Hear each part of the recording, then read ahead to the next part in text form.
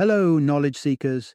In this episode of 20-Minute Books, we delve into the twists and turns of A Very English Scandal, a non-fiction masterpiece by John Preston. This gripping narrative explores the shocking political scandal of Jeremy Thorpe, a former British politician whose career was mired by a sordid affair and conspiracy to commit murder.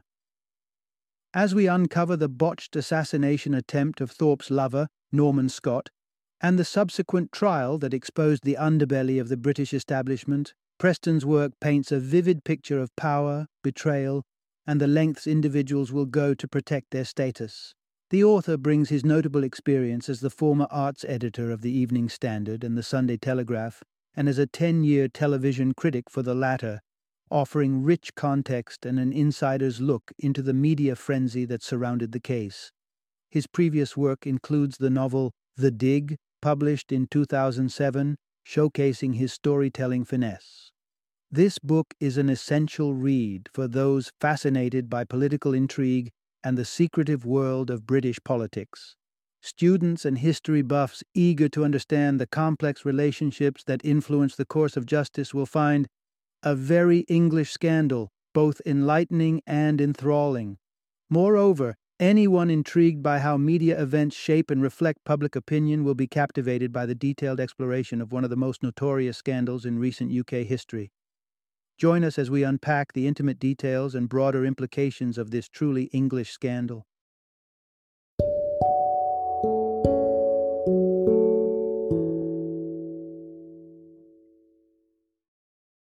A Very English Scandal.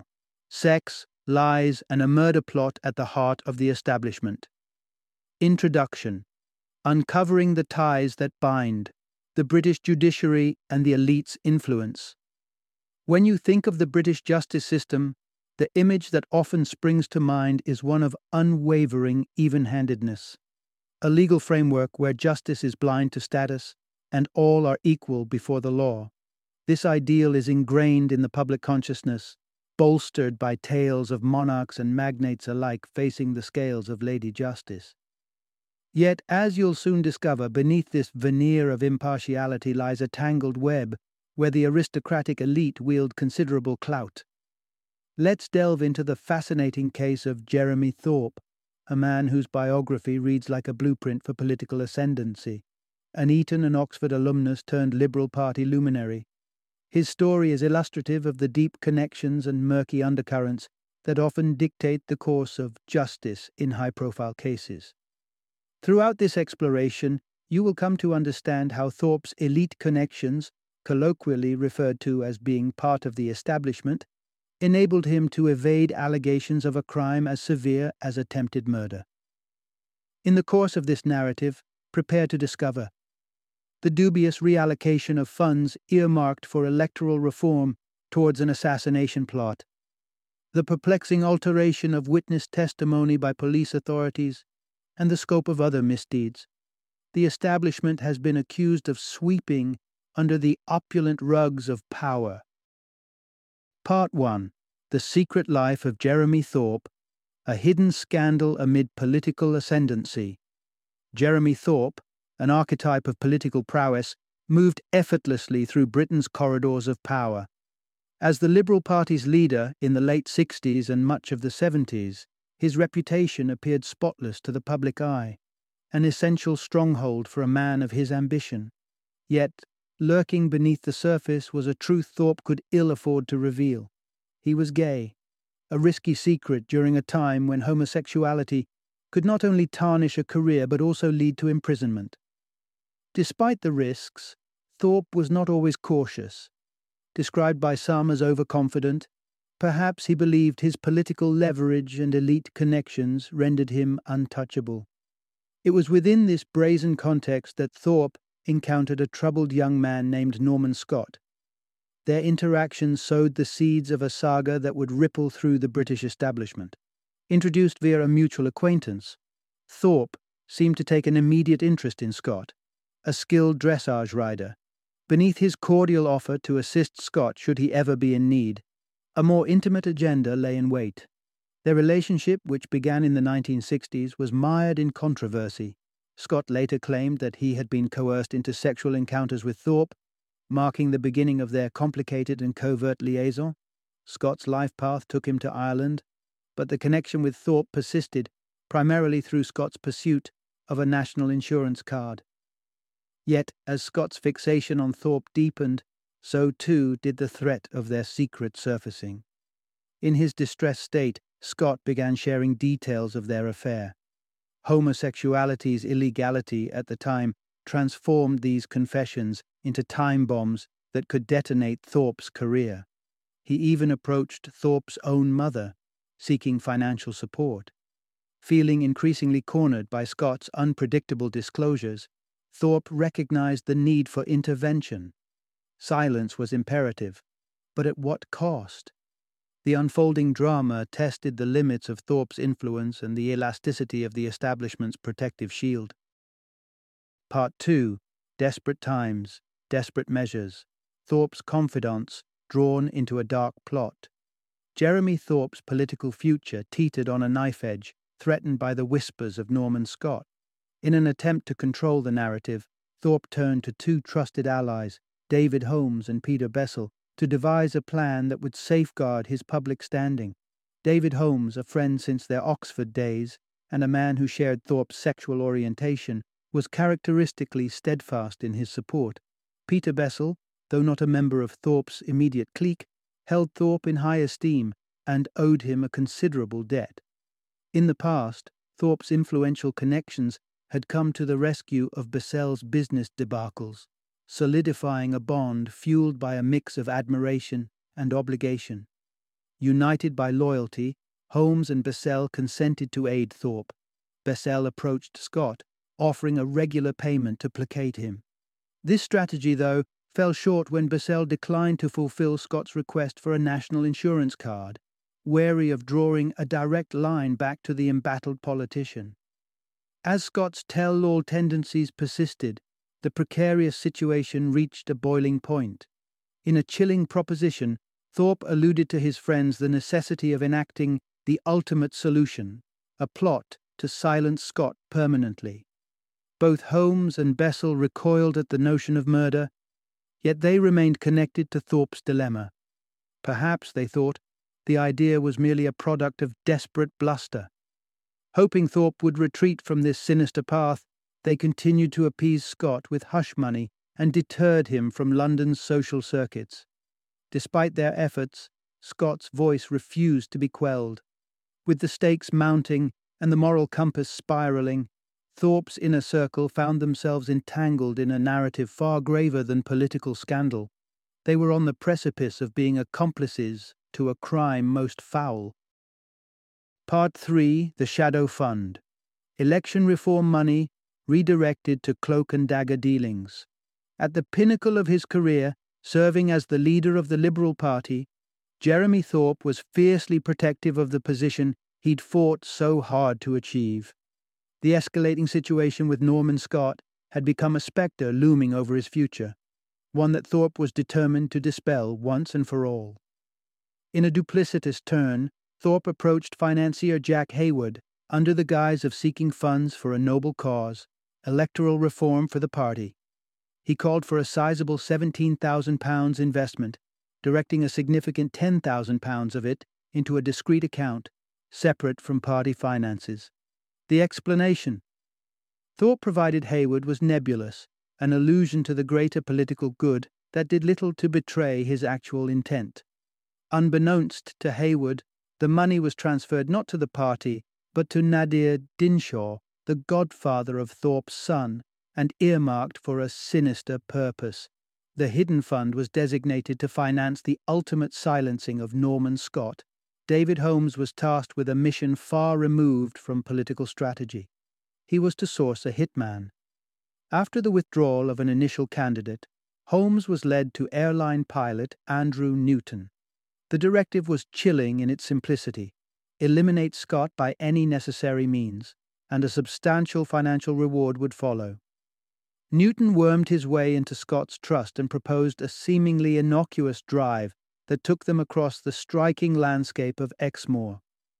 The day took a drastic turn when Newton's murderous intent manifested, resulting in the death of Scott's dog, but fate intervened when the gun aimed for Scott jammed, allowing him to make an escape.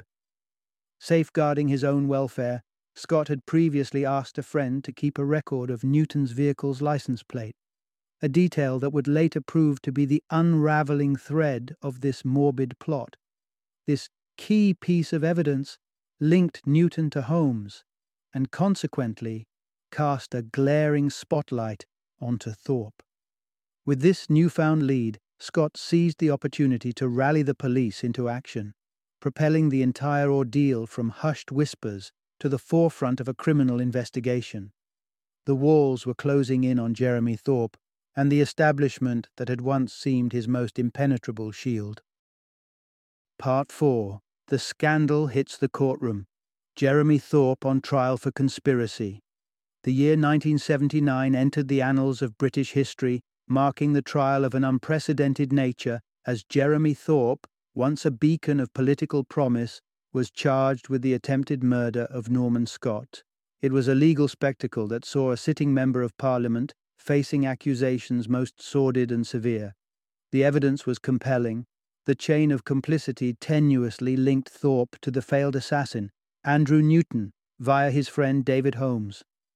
To further Thorpe's disquiet, former ally Peter Bessel agreed to testify, armed with immunity and a trove of damaging information. Holmes, whose fidelity to Thorpe was seemingly unshakable, remained silent, choosing loyalty over legal self-preservation.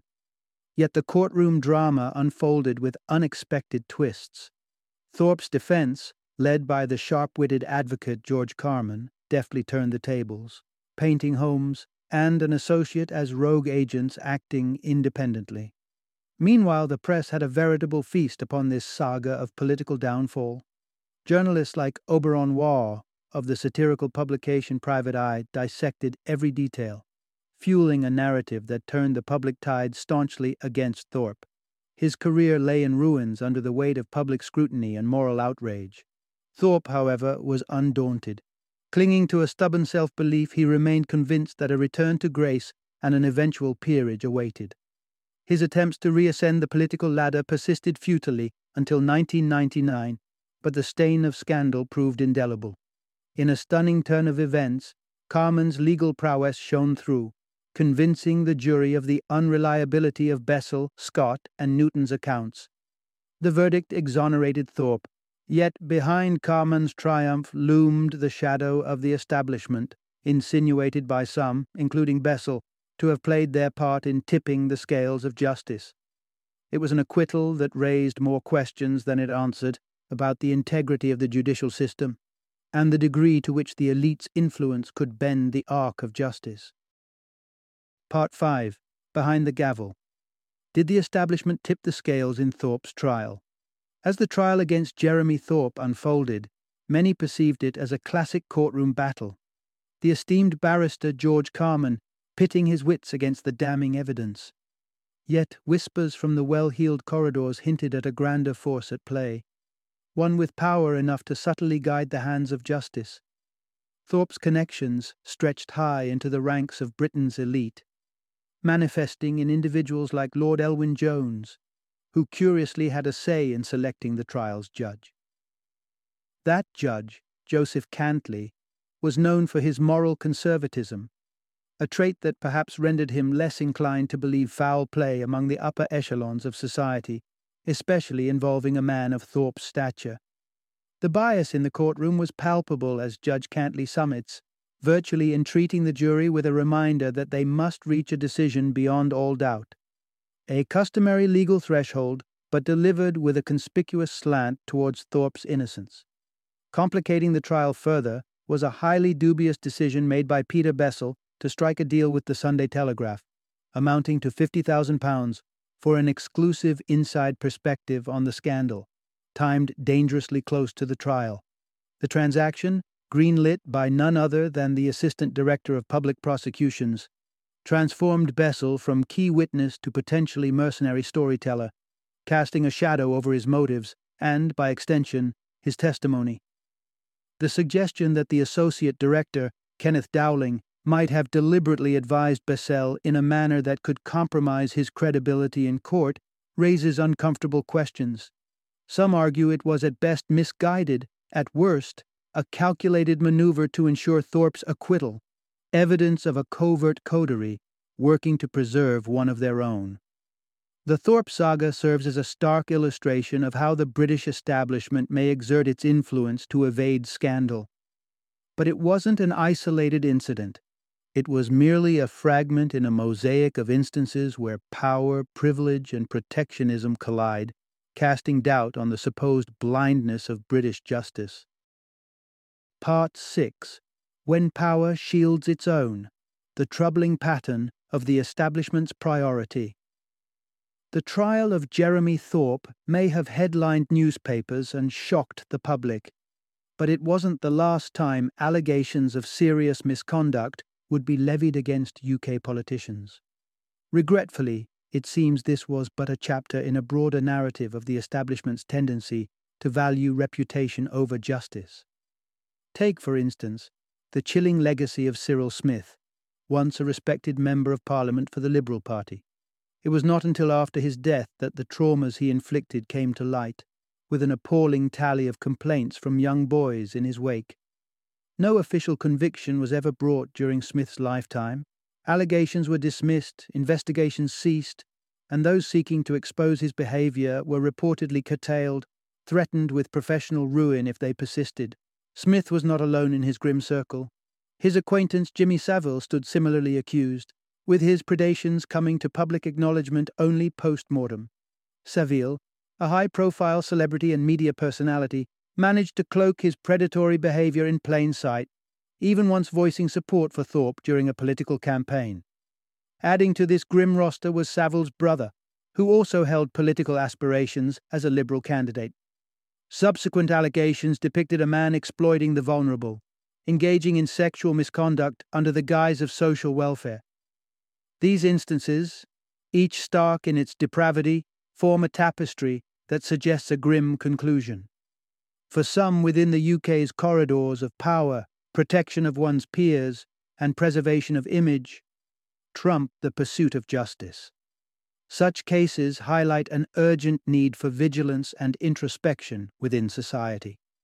While scandal may at times seem sensationalized by the media when those in authority stand accused of exploiting the powerless, it is incumbent upon us to look beyond the headlines to ensure the values of justice and accountability reign over political expediency.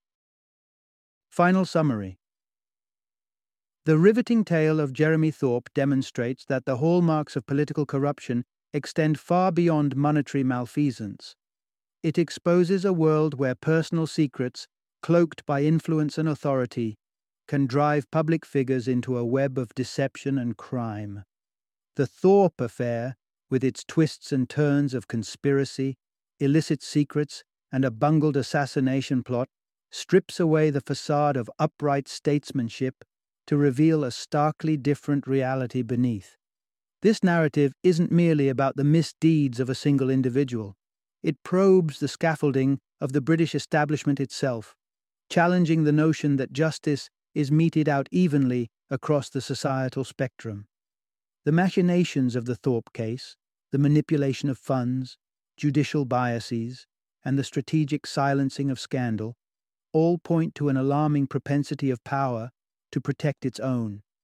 As history has repeatedly shown, the consequences and cover-ups of such actions speak volumes about the vices and virtues tolerated within the political elite.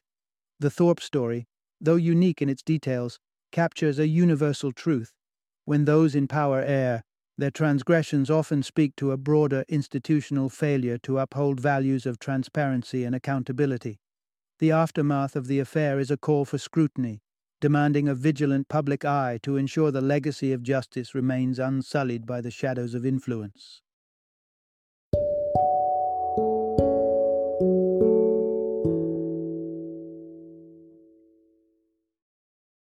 Thank you for joining me today on this journey of learning and discovery as we explored the insights of another thought-provoking book in our growing library of knowledge. If you've enjoyed our time together, please take a moment to follow our podcast, give us a 5-star rating, and share 20-minute books with other knowledge seekers. Your support truly means a lot. Don't forget to join me again in the next episode, where we will delve into another enriching book. Until then, happy reading and happy listening.